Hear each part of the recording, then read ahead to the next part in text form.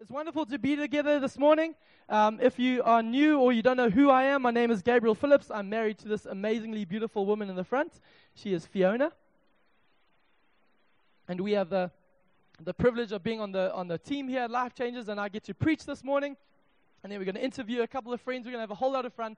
We've been away in America the last 3.5 weeks, the land of milk and honey, or the land of Donald Trump. He is a real person. We saw him in the flesh, and the two gingers, we connected, and I just knew, brilliant. A wise man, Donald Trump. Not really, but anyway. But I want to tell you that we left Los Angeles on Thursday evening at around 5 p.m. We flew 16 hours. We had 8 hours overlay in Dubai, where we sweated it out in Dubai airport in the humidity. And then we had another 10-hour flight yesterday back to Cape Town. So I want to say some of you struggled to get out of bed this morning, but I did all that to get to church this morning. Just want to say, what is your excuse? I'm just joking. No condemnation. But seriously, come on. But we really are excited to be home. We really believe that Cape Town is the greatest city in the world. We saw some amazing things. But this is the city that God has chosen. I know it. I just feel it. See, I'm already getting Pentecostal because I was in America. Haven't even started preaching yet. But I don't know about you, but I used to grow up in Zimbabwe, and whenever somebody went on a holiday, we were all quite amazed about it. So we would gather, the whole road would come and gather when they got back, and they would show their pictures. Did anyone do that? Go and visit people and then see their photos from their holiday. Do anyone do this anymore?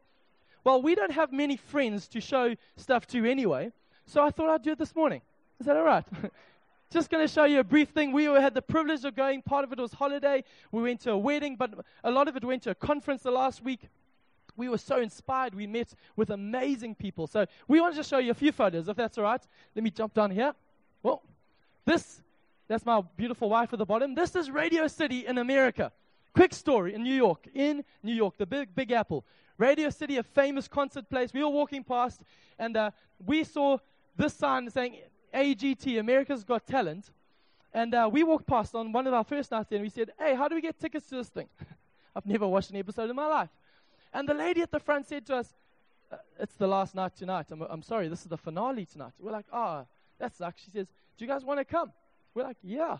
She said, give me a second. She ran in, got 2 tickets, and said, go on in. So we got to be at the finale. Yeah, amazing. And we knew, this is going to be a good trip. They give out free things for everything. But this was it. So we got in, and the next picture, very quickly, this was the finale of America's Got Talent. We were there. Just to let you in on the secret, this has got nothing to do with preaching. Just thought I'd tell you. You know when they go to advert breaks at live TV shows, they go to, we'll be back. You wonder, what are the audience doing during that time? I'll tell you now. Let me tell you. They have a live comedian who comes out, a guy who's different, came out, and a live comedian would keep the crowd entertained while they were at advert breaks. And they would film the off-the-cuff things that the judges say. The judges, they're just having banter that they are doing. It's all scripted. They bring the script and they're reading things, and they did those like chilled moments 3 or 4 times. I'm like, frauds! But I know. But anyway, it was amazing. It was phenomenal to be. We had no clue who the competitors were, so we cheered every single one of them. Cheer your favorites. This one. Okay, anyway, that's enough of that. The next photo. This is Fiona and I in Times Square, which is bigger and larger than life. It is something so phenomenal. New York is a ridiculous city. It's crazy. And this is Hillsong, New York. So we went and got to visit that. That is the big eagle himself. We got to Hillsong, New York, and they had Brian Houston preaching. And it was amazing. We loved it. The next photo.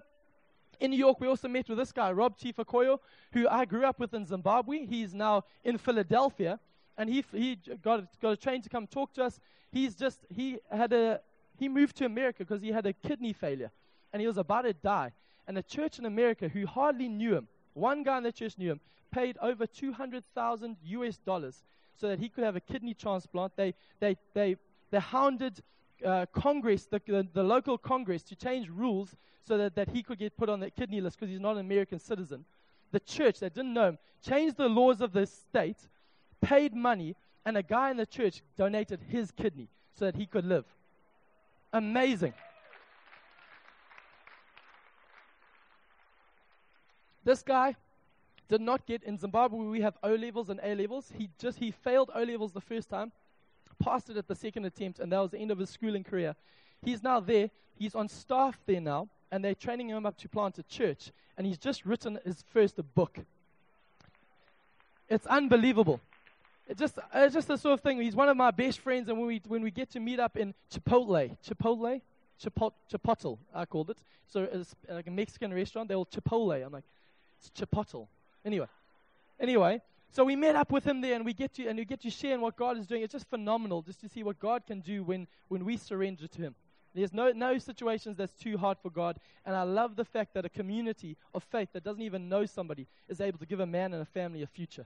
And I'm saying, do it here, Lord. Do it with us as well. Next picture, that is the American skyline. Just thought I'd throw that in there. The next picture, this is in Boston. Not a great photo, I know, but it was late at night. We caught trains to go and visit.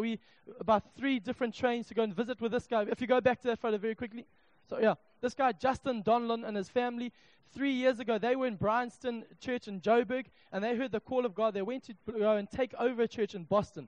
Moved their whole family, went there. The church that they were supposed to take over fell through. It didn't happen. So they'd moved there, and it didn't come about. And it's so frustrating, so sad for them. But we sing with them, and they decided instead, they went through tough time, and they were missing home and feeling so lonely and wishing, God, why have you brought us here? And it didn't come through. And yet they've picked themselves up off the floor, and they're planting a church from scratch. They've got 10 people, and they're starting a church in Boston. And we got to spend an evening with them and praying with them. And it was just a phenomenal evening, meeting heroes, people who've given up everything because they've heard the voice of God.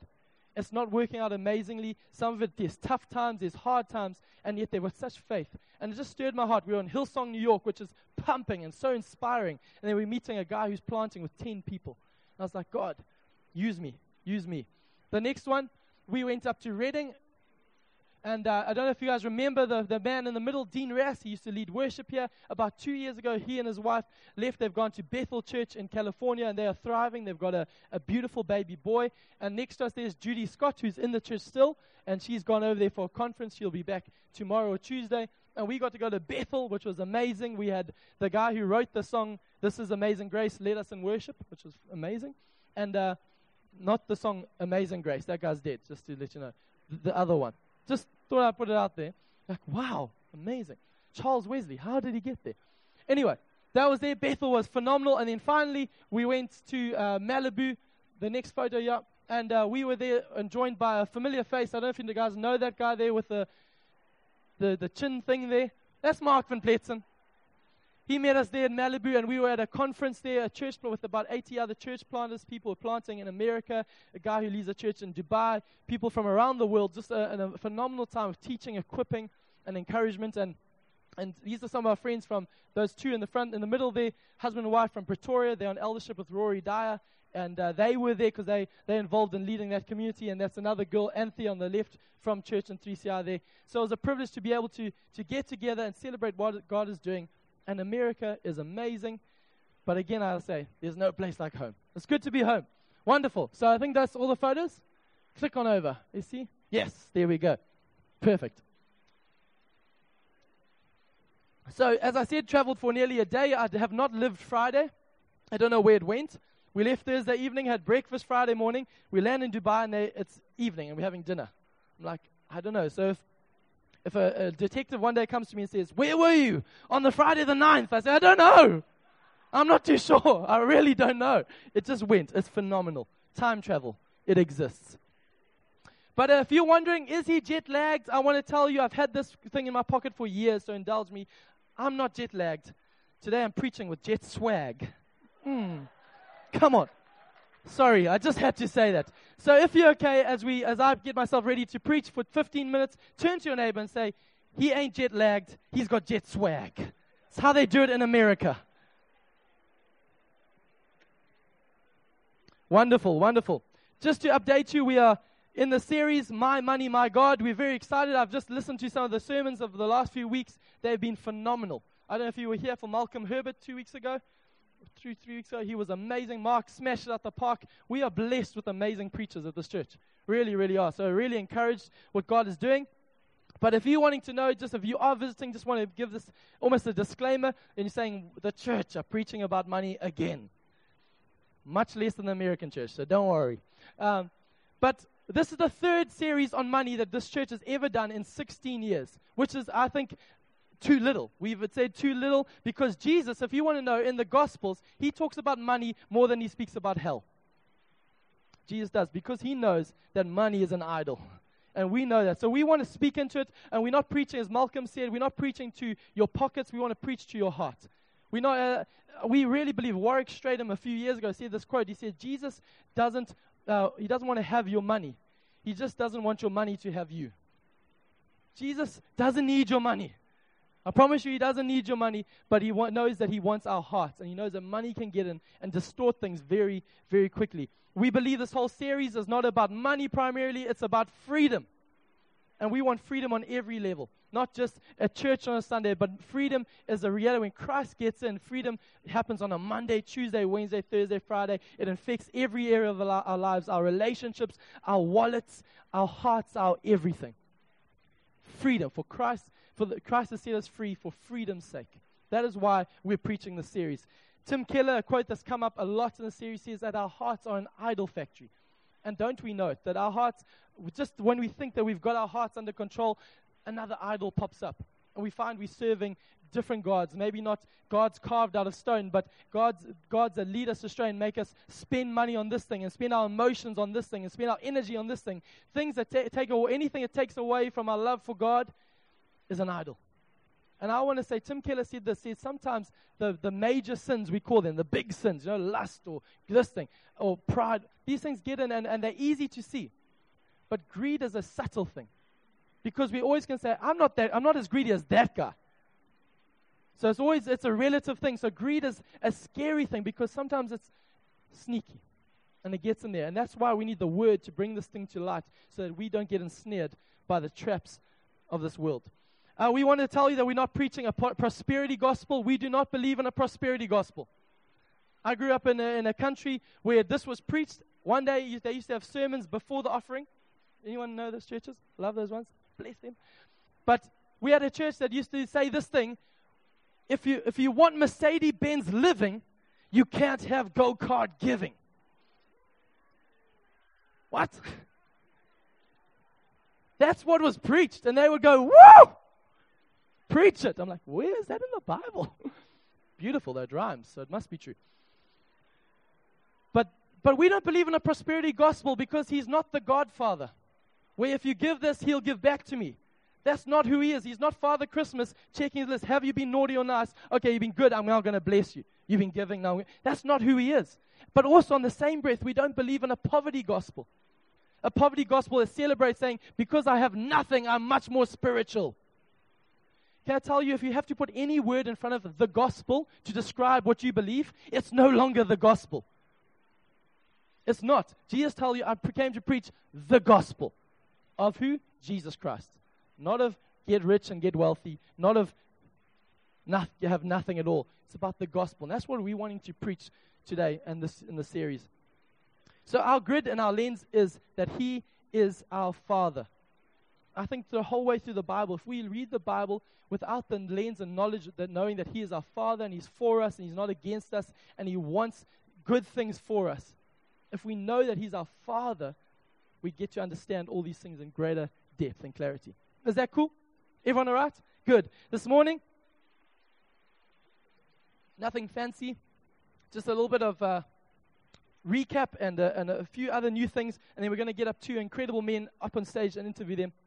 But there are three postures when in the breadth of Scripture about how we are to deal with money. And I'm going to give us those three postures. They're nothing new. We've heard them in the series. But number one is stewardship. Stewardship. Genesis 1 verse 28 starts off the first frame of Scripture. God says to man, says, I want you to increase. I want you to be fruitful, multiply, and have dominion. Subdue the earth. He gives man this mandate. He gives us authority, and he says, the planet is yours. He does this incredible, incredible thing. But the amazing thing for me, let me just read it if you want to know what stewardship is. Tim Keller describes a steward, and the quote will come up behind me. He said, a steward is a person who has been entrusted with another's resources and who seeks to manage those resources according to the owner's vision and values.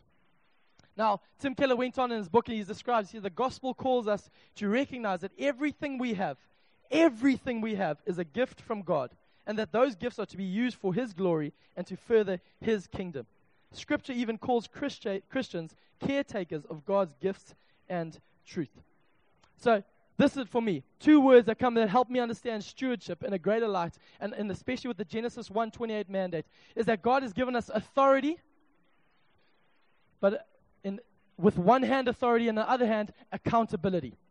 Stewardship is knowing that we've been given authority, but authority that has accountability with it. Now, for us to understand this, for me, a greatest description is a rental car. Mark has said it, and he says, nothing revs like a rental car. You know, it's when you get a rental car, it's almost like you can do what you want because you know you don't have to, the consequences aren't yours. Give it back, whatever, it's not mine. So much so that you might even be on your way to the LAX, Los Angeles International Airport, and one of your friends is driving a rental car, I'm just saying, no names, and driving the rental car, and you missed the turnoff on the big freeway. I'm just saying this might have happened, it might not have, just saying. And because it's a rental, you feel in Los Angeles, because you missed your turnoff, you can reverse down the freeway. Just saying. It might have happened, it might not have. Mark Van Pets, it might not have happened. Just saying. He's not here, so it's okay.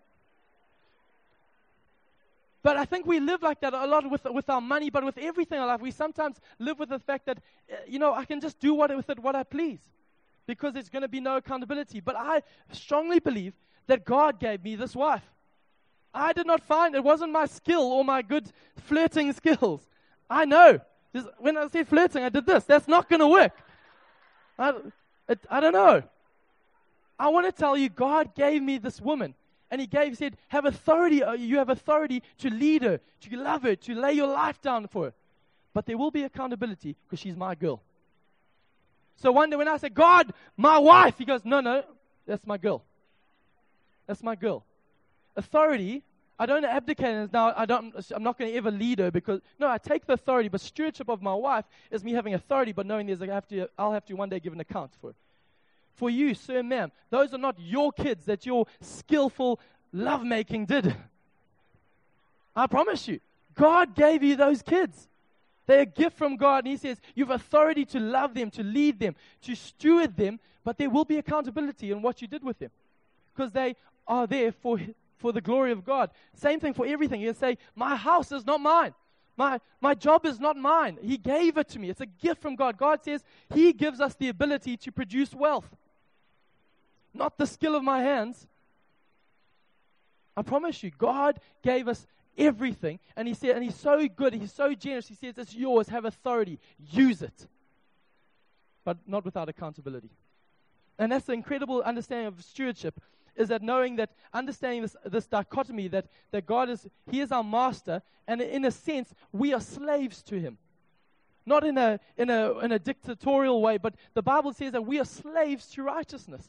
We know He has set us free, so we're no longer slaves to the law, no longer slaves to sin, but we are slaves to Him in the sense of what He says goes in our life, because we know it leads to freedom and joy. And it's a powerful thing, because the Bible goes on and says, it says, man cannot serve 2 masters. So we have to choose. Stewardship is basically making a decision who is the master of our wallet.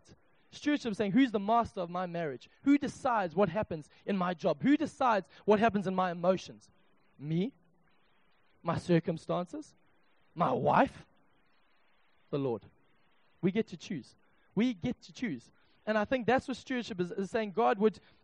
We have to say, God, we need to master our money, or the money will master us.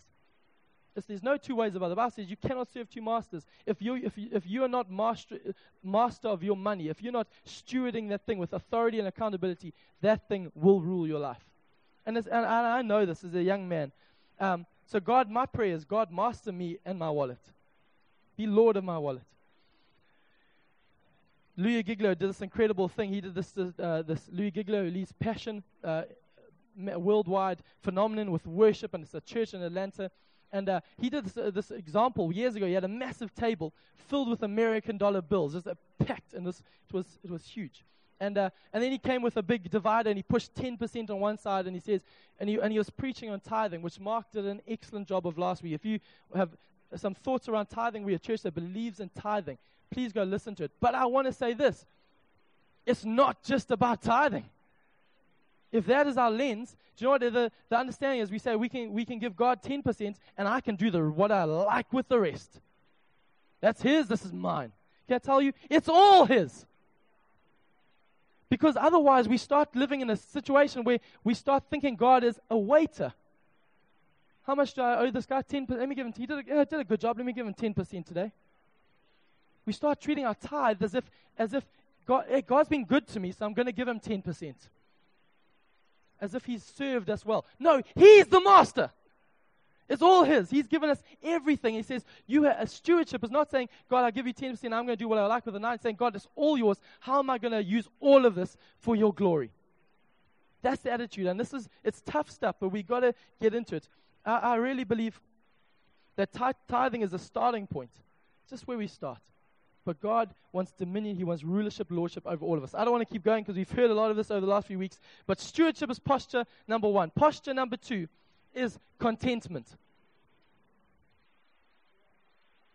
Everyone all right? Everyone okay? Good. The story continues. Genesis 3, just for time's sake, the sin gets in. Satan starts to distort this thing. As man has been given authority and accountability, Satan comes and says, God's given you everything, but what about that tree? Don't you want that as well? Come on. And discontentment comes up in the heart of man. And Adam sins. We know, you probably know the story if you've been around church any length of time. But I really believe that when we don't allow God to be king in any area, we allow our appetites to take over.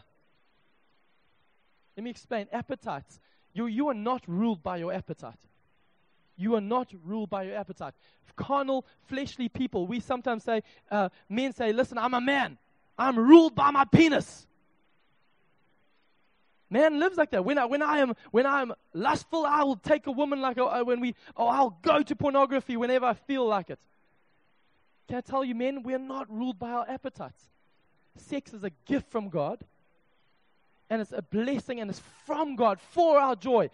But He says, you get to determine your appetite. I'm going to have it in an area. But I don't want to preach about sex, don't worry. Oh, well, I do, but I'm not going to. But our appetites as well. I don't know if you've maybe met a young teenager. I'm so hungry I could die. They're not really going to die. They just feel, I'm starving. There's nothing in there. But we live like that. Sometimes with our money as well, we're never content. We live in this world of keeping up with the Joneses. Or in America, keeping up with the Kardashians.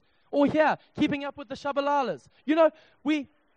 We struggle with this thing where we're always looking over what we don't have. We're ruled by what we don't have, and we think, I'll just be happier when I get there. A guy said, I heard him the other week saying this, if you look in terms of the sexuality in this story of contentment, big ministers, pastors who have affairs, you go look at, now this is not a horrible critique, but you go look at the woman they had an affair with, they're often not as pretty as their wife. It's truth.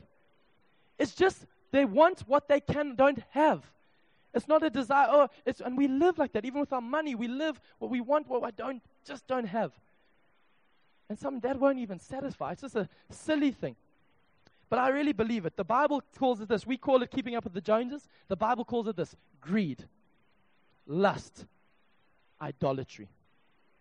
Sometimes we like to call this want to keep up with my friends. I'm doing it culturally. I've got to be relevant. You don't know what my job is. The people need to see me in a cool car. Really?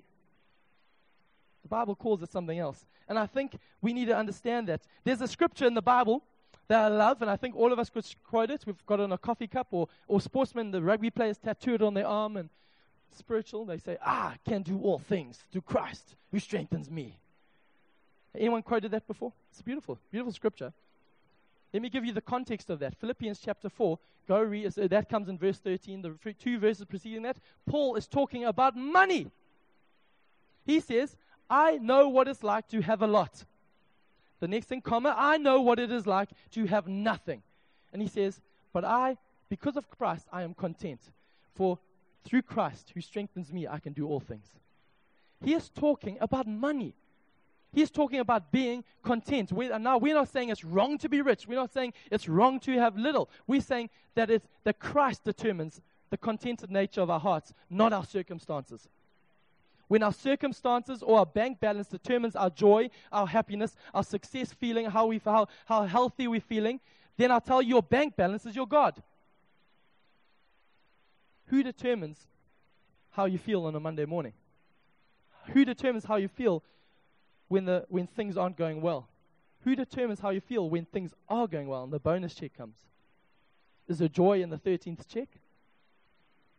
And for me, contentedness is huge, and we'll learn a little bit more about that with interviews now. Final posture, for time's sake. Number 1, stewardship. Number 2, contentment. Number 3 is generosity, personal favorite. Genesis 12, the story continues as man gives up authority and accountability. Genesis 12, God reinstates it into a man who was very unchristian, a man named Abram, who is now the father of our faith. When the promise came to him, he was a man who was still finding his way with God. God is a good God. He's very kind. He says to Abram in Genesis 12, he says, Abram, I want to bless you. Now don't hear what we're not saying. God is for blessing. He's a good God. He's a generous father. But he says this, he carries on and says, I want to bless you so that you will be a blessing to every nation of the earth. That all the families of the world will be blessed through you. God blesses so that we can be a blessing. If the blessing stops with us, again, it's called idolatry. I want to believe this so much that John 3:16, you probably know it if you've been in church. If not, it says this, for God so loved the world that he gave his only son. I have that underlined in my Bible. If you want to know the nature and character of God, and you feel if you're going through a tough time, God's holding out on me. God's nature is that he's a God that so loves that he gives. He gives, he gives, he gives. And I love this. And I really believe so strongly that we are never more like God than when we are being generous. Because it's who he is. The character of the Father is a generous Father. He's not stingy. He's not holding out on us. And I believe this again, that our generosity does not start with the state of our bank account. It starts with our view of God. Some of the most generous people I've met are people who do not have full bank accounts. But they've seen God. They've got full revelation of who he is. It's a phenomenal thing. There's a story years ago, growing up as a teenager, and my mom and dad's home, a mission trip came up, opportunity to go to the Congo came up. And I was 17. It was a 5-week trip to the Congo. We had to fly in there, and the Congo is an expensive place to fly into. And the trip, 5 weeks, it was very expensive, but I just felt I had to go. And not, as a teenager does, not really knowing how much money my parents had. Just had food every night, so I thought it was good enough, And they said, no, we really feel you should go. Little did I know, for me to go, my parents sold our second car to fund my trip to the Congo. This trip was a phenomenal time where God spoke, set things in motion that changed and altered the course of my life and what I'd give my future to. It changed everything. And it was a phenomenal thing because I loved that for me, because my parents sowed at great cost, not knowing what the fruit would be. They had no clue what the fruit was. It was an invisible future. But by faith, they sowed at great cost, generously into my life. And only the full ramifications of what that was has hit me recently. And it's a profound thing. And this is the understanding for me, is that we are called as a people to sow even when we do not see.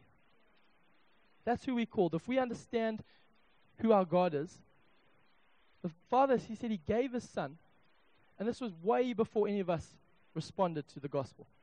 He gave us in advance as a down payment. And we are people who are called to sow even when we do not see the fruit that's in our barns already, and we're not able to see what is yet to come. But we're called to sow generously.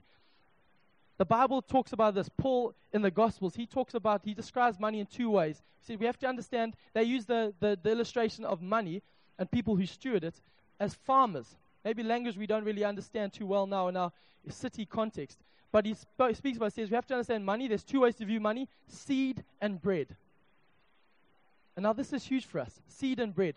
Every salary we get, we have to view it through the lens of some of it is bread for us to consume and eat, and pay off our bills and make sure things are happening in our lives. But a lot of it is seed to sow. Now, I think the Western context is saying this is your salary for your enjoyment, for your life, but your budget is pushed to the limits, so that what we're doing is we're eating all of our seed. Can I tell you, farmers know if you eat that seed, there's going to be no crop in the future. Now, this is not legalistic. Again, you know our heart is not about put your seed in the ground and try. No, it's nothing like that. It's just understanding that God gives us bread and seed, bread to eat and seed to sow.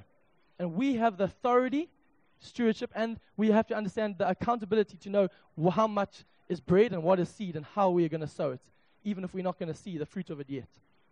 That's called generosity. I thought that was good.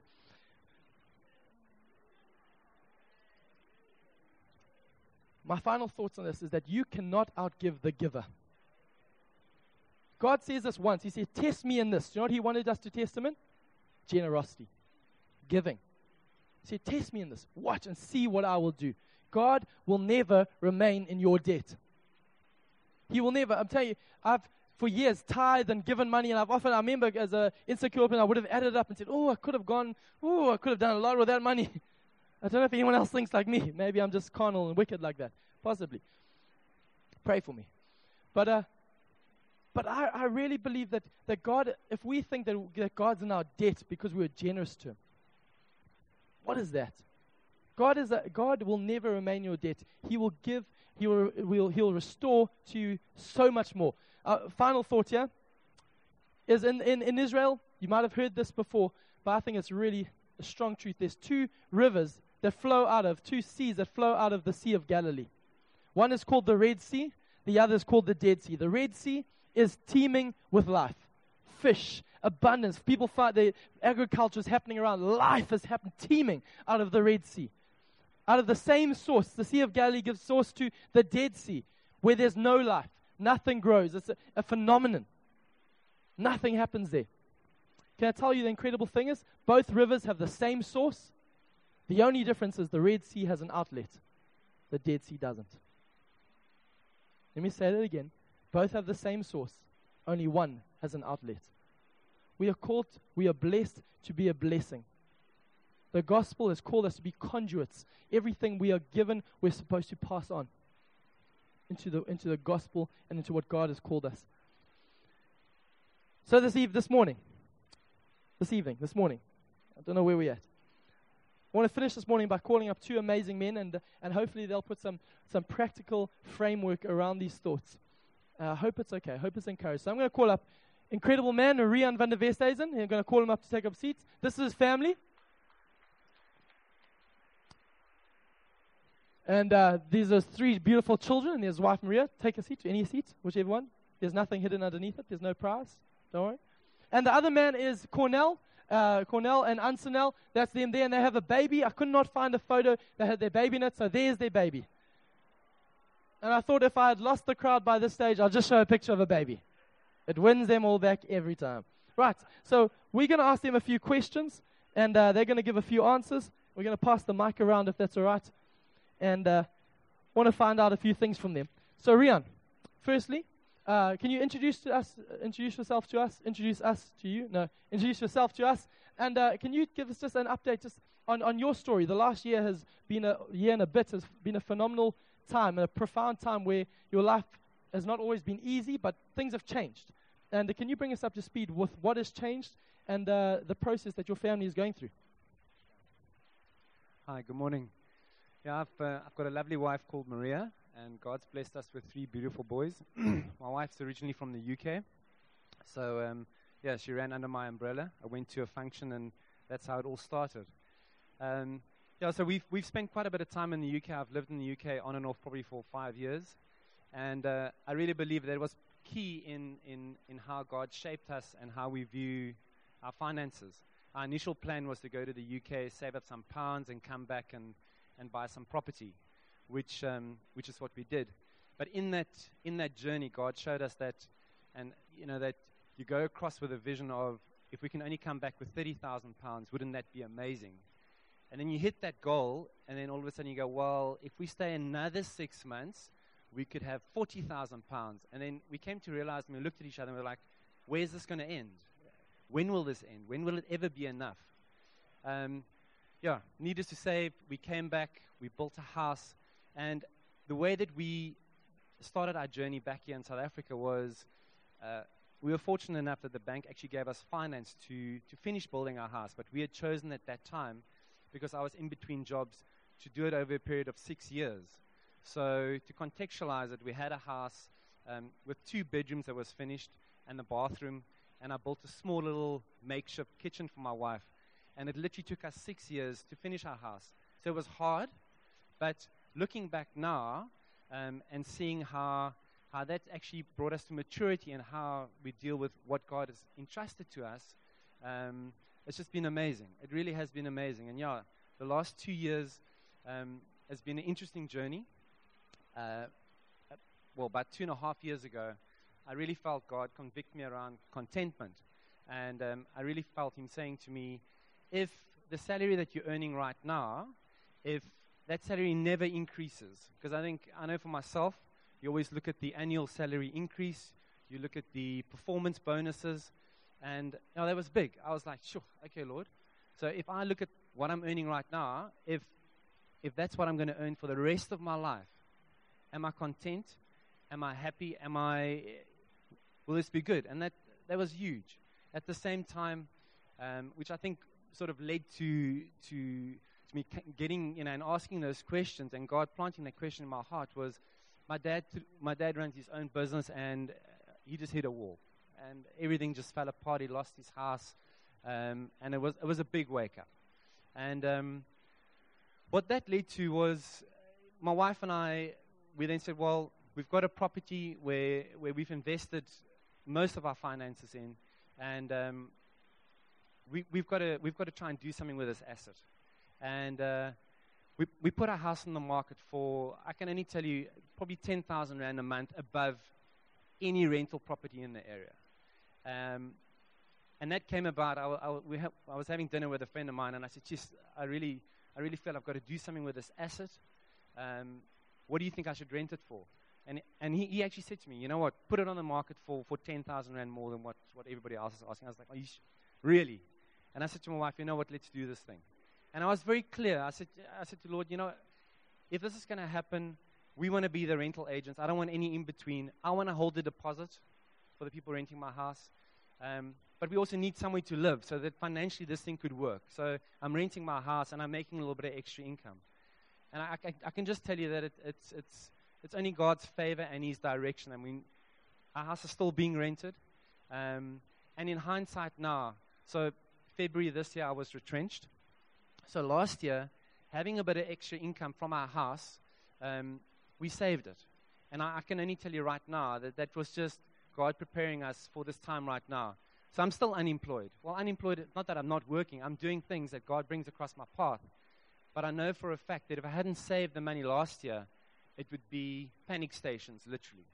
That's just walking in obedience and just simplifying things. Our cars are 10 years old. Well, my wife did write the one car off, so we were able to buy another one. But I wouldn't recommend that. But really, just the whole thing of just looking at the kind of debt that you accumulate or that you get locked into. Both my wife and I,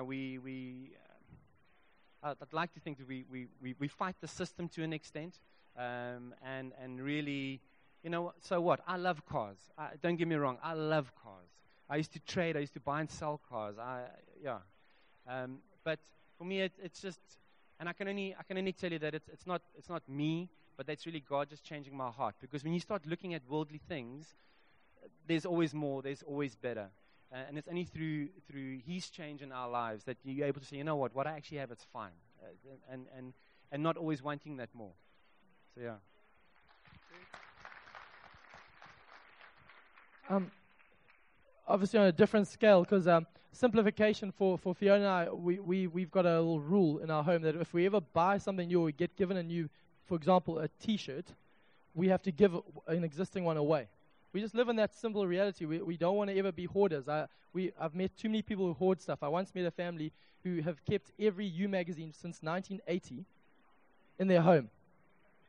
You don't want to be those people. You just don't. And I think, but we do that easily. Tell us your journey of simplification. How have you led your family in that? How you hear from God, we want to go this way. How do you lead your wife or your kids in that journey? How do you know? They're practical things. I think it's simplifying your life. I think is a very tough question. It's a very tough thing to do. If you're married or if you're in a relationship, if your wife's not on the same page, I really think it's almost an impossible thing to try and attempt, because if the one's going left and the other one's going right, I think to try and achieve that road where you're walking and you're going, you know what, we don't really need this, therefore let's just do with what we have. More on a family context. So with us having 3 boys, it's just being real and sharing with them. Like the fact that the house that we live in now is a lot smaller than the house that we own. And just being honest and open with them and say to them, this is why we're doing it. And not, I grew up in an Afrikaans home where it was, my father holds the financial side of things, and it all just always looks good and great and yeah. But for me, it's been one of my wife fully understands and fully knows exactly where and what's being spent. And I don't expect her to carry that burden. I can see that and I know this, that God has created us differently. And the way I deal with financial stress and the way my wife deals with financial stress is very, very different. So God has called, I know as a man, He's called me to a level of protecting her from that, but also to be totally transparent. So simplicity to me, I think, transparency is key. Not just your wife, but your children as well. Obviously with your kids, you've got to feed them as much as they can handle at that stage. But yeah, just being transparent. This incredible man here, Cornell, is a new dad. And Cornell, just for you, you've got a phenomenal story, but just for time's sake, you're also in the process of making big lifestyle changes with things changing your family. Can you bring us up to speed? Yeah, so like guys, I'll skip some of those sort of other stories for time's sake, but just very briefly, I got involved in the debt counseling industry, which helps people who are sort of in financial issues a while back. I'm not actually involved there anymore, but it was this journey God took me on to teach me so much about finances and the pitfalls and the bad sides and the good sides, because my job was sitting with people and hearing their horrible stories of their finances. And so it was something that prepped me, and so like Gav said, whoever a little one, my daughter's now 4.5 months old, and I mean it's a vast change in every aspect of your life, finances just being one of them. And it was really a tough journey. Gabe talked about sort of the contentment. Before that, we were in this position, both me and my wife have really good jobs, and you're sort of really comfortable, and you can go on, and you have enough saved up, and everything's sort of going really well. And then suddenly, you have a child, and there's all these things you have to prep. You have to buy all these things to get ready. And now you have a daughter, and we've now consequently sat down and talked about this. My wife's decided she's going back to work, but only a half day, which means that has a big financial implication. So you go through this journey, and it's a big adjustment. Suddenly you have to go sit down and say, okay, what are the priorities in our lives? What are the things that we value? And valuing raising our daughter well, valuing that part being more important than having all of these other things. And that's the call we had to make, and making those adjustments, which are hard. And I want to I made notes while you were talking because I felt it was brilliant, and I wanted to link to some of them, And Gabe talked about the stewardship side. And I think it's a big part of what I learned was this process. The only reason we could sort of make this adjustment was because we know exactly where we are in our finances. And that point where we have a really detailed budget. We're a little bit perfectionistic, both of us. So we literally sort of have every receipt gets captured, and so we know where every cent of our money goes. And not everybody has to do that. That's just our personality traits, right? So we're a bit over the top, I know. But just the amount of, because I know that, I know where every cent goes. I know exactly this is what we get in a month. This is what we spend in every month. It made that adjustment easier because I go, okay, these pieces I can actually cut. These pieces I can. And for me, that's part of the stewardship side. How can I have authority over my money if I don't know what's going on there? How can I have accountability to God on it if I can't even know if I can't account for myself what's going on in my money. And it gives you that power to say, okay, we have to make this decision. What are the financial implications of that decision of my wife working a half day? What is that going to mean? We get this X amount less in every month. How do I handle that? How do I just do that? I have some notes. And also things even like generosity, because it's the same thing. Although tithing is also a really big thing for us, and we do that, over and above that, we actually do other things and support some missionaries and stuff. But and we also have to sit down and make that call and say, there's this financial implication. What do we do of that side of our giving? How do we handle that? Do we go and downscale that? What do you do? And it's a tough call. We're going like every cent now counts all of a sudden. Every cent you go, I'm just gonna make it. So suddenly you have to make those calls and sort of to go. But if God called me to be generous, not just first thing going, I'm going to give that up, but really going to God and saying, what is it that you see me doing with my money? With all of these cents, where do I cut? What do I cut? And this piece that I'm giving away, do I take it? I gave talk about the seed, and this is something God told us long ago. He said, He gives us bread and He gives us seed. And although sowing is vitally important, we also learned this lesson that if you sow the bread, it won't grow. Bread doesn't grow. So, and we've made a mistake. God gives you something that's actually bread, something you should be using for your family and spending. If you sow that it's going to rot, it's not going to grow. And so it's vital that you actually sit down and talk about that and pray about that and say, God, but, we are making this change. What are we going to do? And what do you want where? I think that deserves a round of applause. Did well. Very cool. Just around debt management and budgeting and those things, how do you reconcile budgeting, which in layman's terms can be quite strict? How do you do budgeting, reconcile that with living a life of faith in your finances? So for me, sort of, is decided. It's about the fact that I budget because I want to know where I am, And I've just seen this, like, there was a stage when we just moved down to Cape Town. It's about 8 years ago now. My wife and I moved down, and we moved down for her having a work opportunity. So I quit my job when we moved down. So I was unemployed when we got here. So, of course, it was also very tight. And we had a budget at that point as well. And we would budget. And somehow, at the end of the month, our budget would say we should have negative amount left. And somehow we always had 1,000 rand left at the end of the month. Up to today, I don't know how. I don't know what happened, So it's sort of, I don't know, but I still have all those spreadsheets. I have the maths that said we should have been negative and we weren't. So so it goes with that for me. Actually, but what I've seen, it actually showed me God's generosity because I have a budget. I know where I'm spending. Still, God provides for you, and sometimes God will call you to be generous when you say, I can't really afford this, I know I can't afford this. But stepping out and you see how God provides. And it's really tangible because I can see exactly, like, I shouldn't be making this month, I know don't have that leeway in my budget, but I would still see God provide. And it's that for me. It's like living in faith doesn't mean you live blindly. It's never meant that, not just in my area. I'm not living blindly. It's not that I don't know. It's not that I'm not aware of risks, with whatever it is. My daughter was a bit sick, it's the same thing. Like, we trust for healing, but we don't live blindly to the issues around. Yes, when a baby gets sick, it can be quite serious, So yes, we trust God. We still take it to the doctor, and we go like, oh, we don't know what to do, right? You don't live blindly. That doesn't mean you don't live in faith.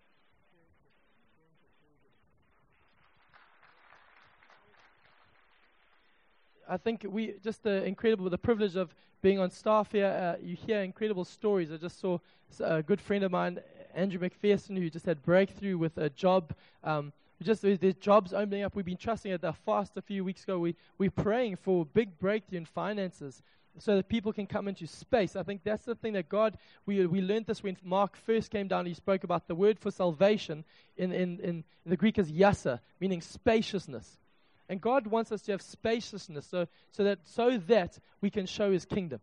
Not so that so that the stress of life is not on us. But God wants to put space in our lives, space in our budget, space in our hearts, so that we're able to serve Him wholeheartedly. Rian, final thoughts. If you had 30 seconds to lay one truth down for us, or to appeal to our hearts, what would you say?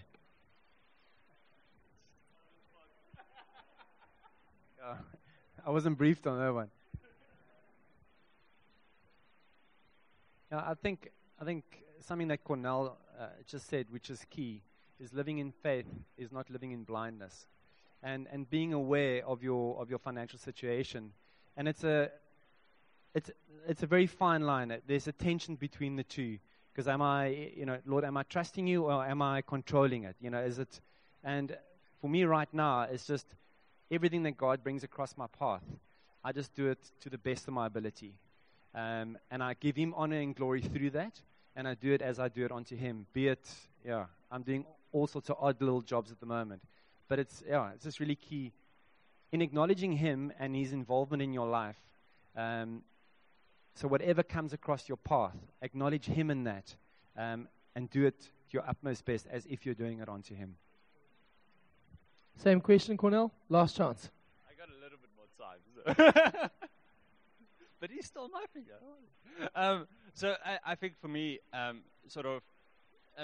one thing is that's like sort of dear in my finances is the thing like of just the knowledge and the insight. It's something like that stewardship. It's like just know where you are, And when I did debt counseling, the number one thing, if I say to people, you would sit with people and they couldn't even tell you what they earned.